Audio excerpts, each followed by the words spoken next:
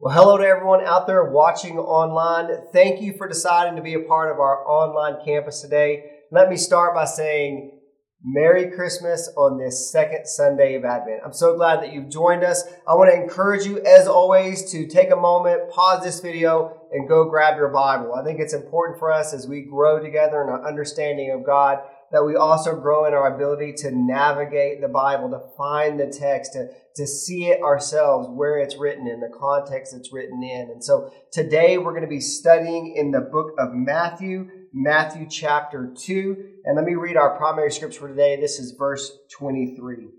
It says, "There he being Jesus, made his home in a town called Nazareth, so that what had been spoken through the prophets might be fulfilled. He would be called a Nazarene." So that is the word of God for the people of God. Thanks be to God. Let me pray for us as we get started today. Father in heaven, we know and believe that you are this awesome, glorious God, and that we need your help to even understand you. So Holy Spirit, join us today in this online service. Help us to understand you. Help us to see the truth in your word.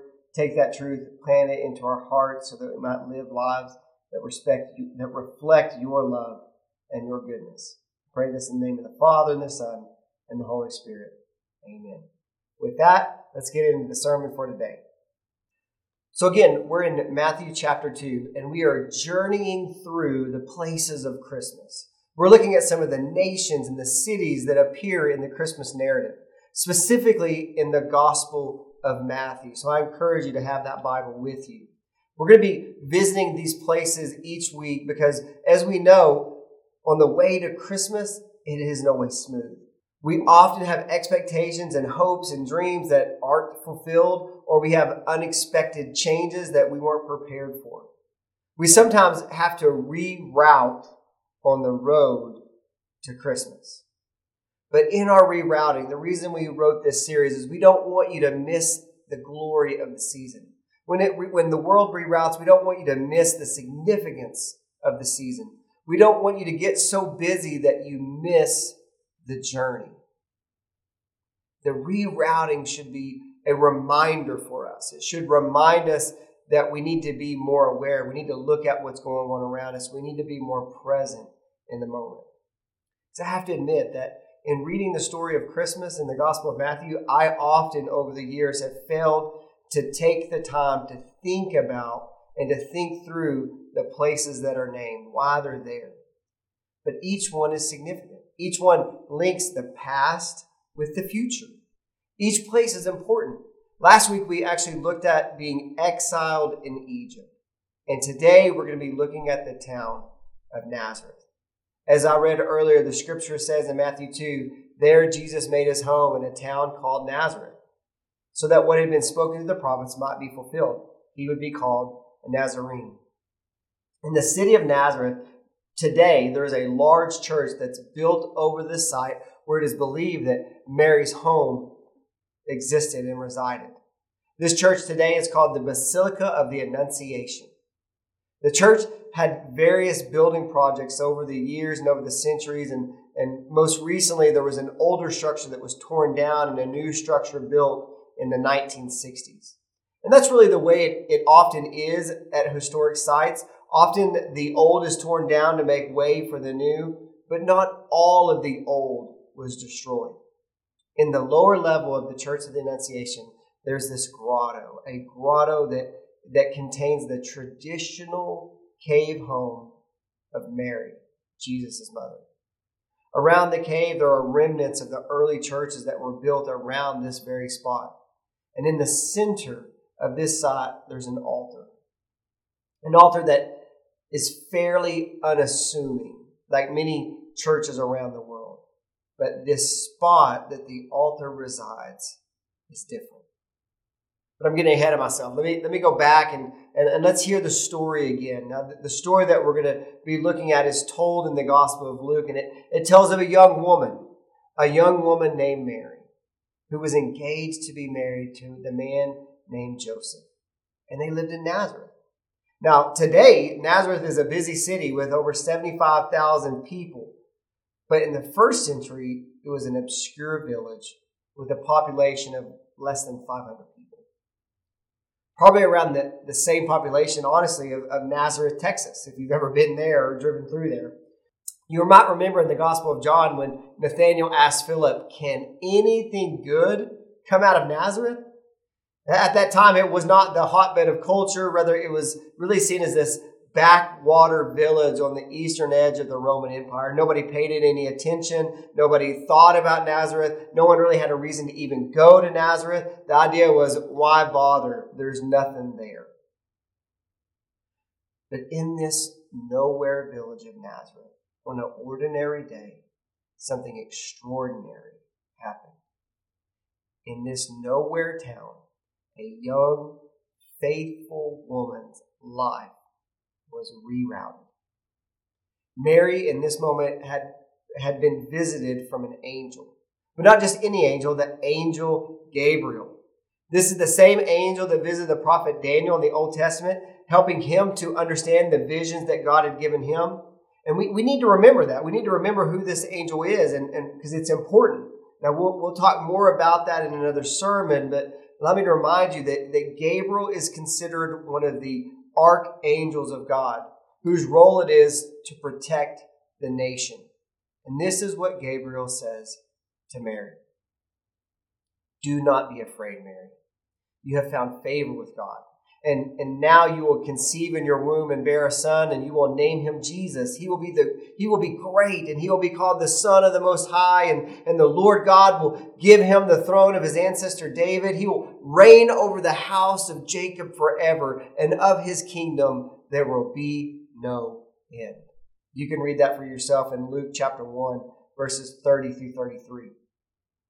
Now that's all glorious and wonderful as we read it now, but can you imagine Mary's shock? How she might be impacted by this announcement? How she might be wondering how this is all going to happen, especially the part about bearing a child because she's a virgin. And remember what the angel said to her. "The Holy Spirit will come upon you, and the power of the Most High will overshadow you. Therefore, the child born will be holy, and he will be called the Son of God." That's the backdrop for our story. So back to the altar. On the front of the altar, carved in Latin, are these words, forgive me if I mispronounce them, verbum cara hic factum est. In English, that literally translates to, "The Word became flesh here." The Word became flesh here. Let that sink in for a moment. In the midst of this nowhere village, the Word became flesh. The God of the universe, who spoke the stars and the planets into existence, the God over all and in all and through all, picked this particular time, in this particular place, and this particular young woman. The Word became flesh here. A claim that in and of itself is outlandish and extraordinary. A claim that has become the scandal of the very name of Christianity. It's called the Scandal of Particularity by author and missiologist Leslie Newbigin. The Scandal of Particularity.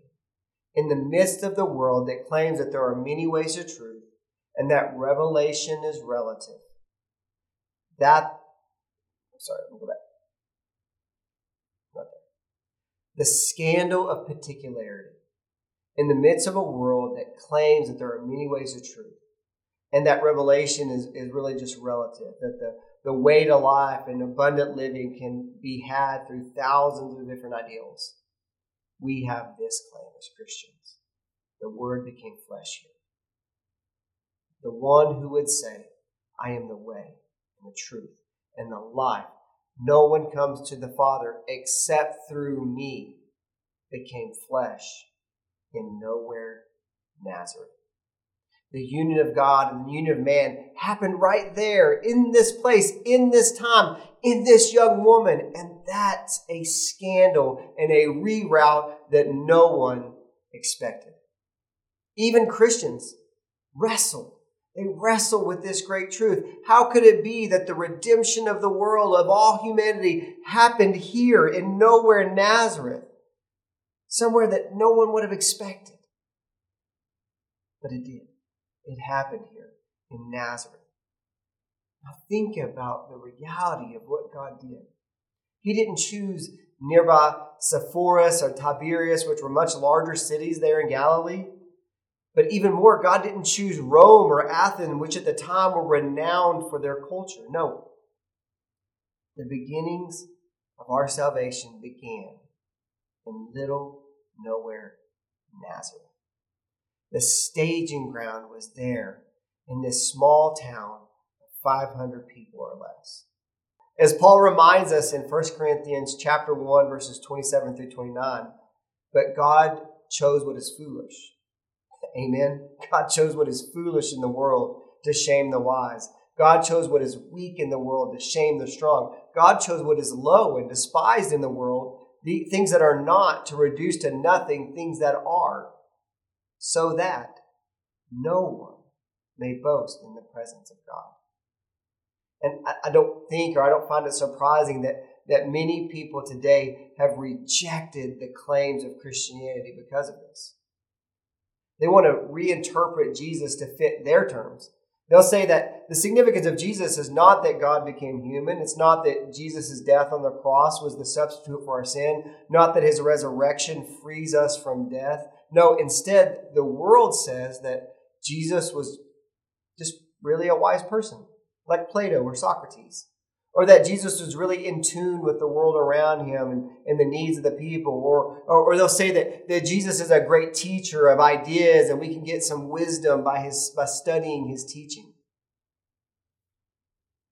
But Jesus is clear.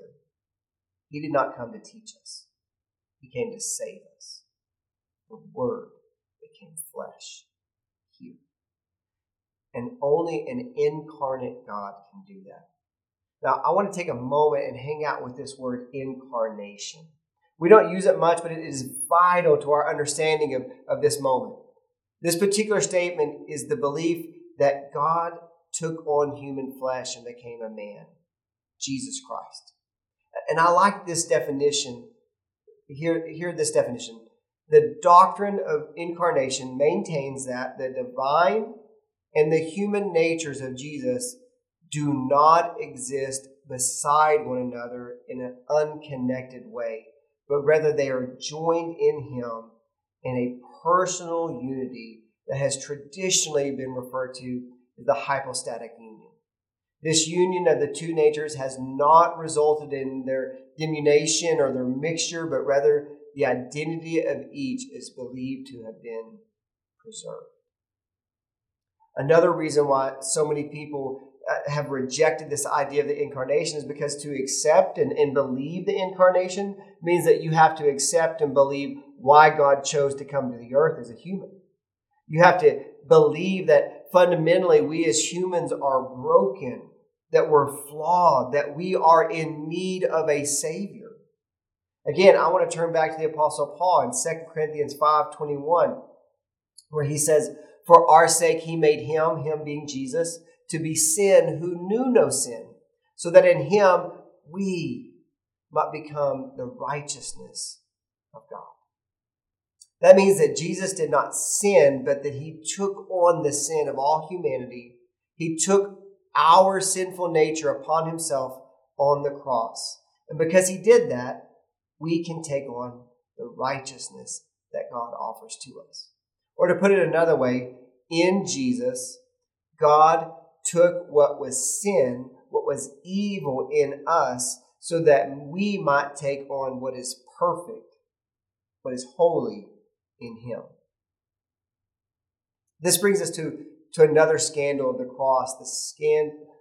This brings us to the other scandal of Christianity, the scandal of the cross. God has redeemed us. The scandal was that God chose to redeem us by taking on our sin and death on the cross so that we might receive eternal life.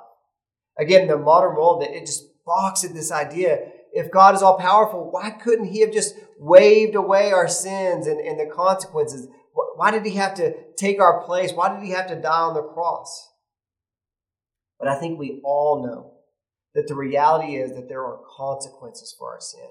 We see it in our world today. We have violence and lies and betrayal and sickness and death and exploitation. Things of this nature can't simply just be waved away with the toss of a hand. But on the other hand, think about this. On the other hand, another option available to God is he could have just completely destroyed humanity altogether and said, enough. But God is love. And so he took the burden upon himself to deal with sin and its consequences, to offer salvation and freedom to you and me. In doing this, he has set us free from sin and from death, if we will accept it as a gift that Jesus accomplished for us and offers to us. And this whole process began here in nowhere, Nazareth. The Word became flesh here, in this particular place, in this particular time, to this particular woman, so that on this particular day, today, right now, you might hear again or hear maybe for the first time this amazing story and this amazing truth. Hear me now. God loves you. He does. God loves you. And he wants to save you. So he became incarnate. He became flesh. Lived this world, lived in this life for right around 33 years. And then he was betrayed, crucified on a cross. And then 3 days later was resurrected back to life so that he could offer life to you and to me. Let's pray.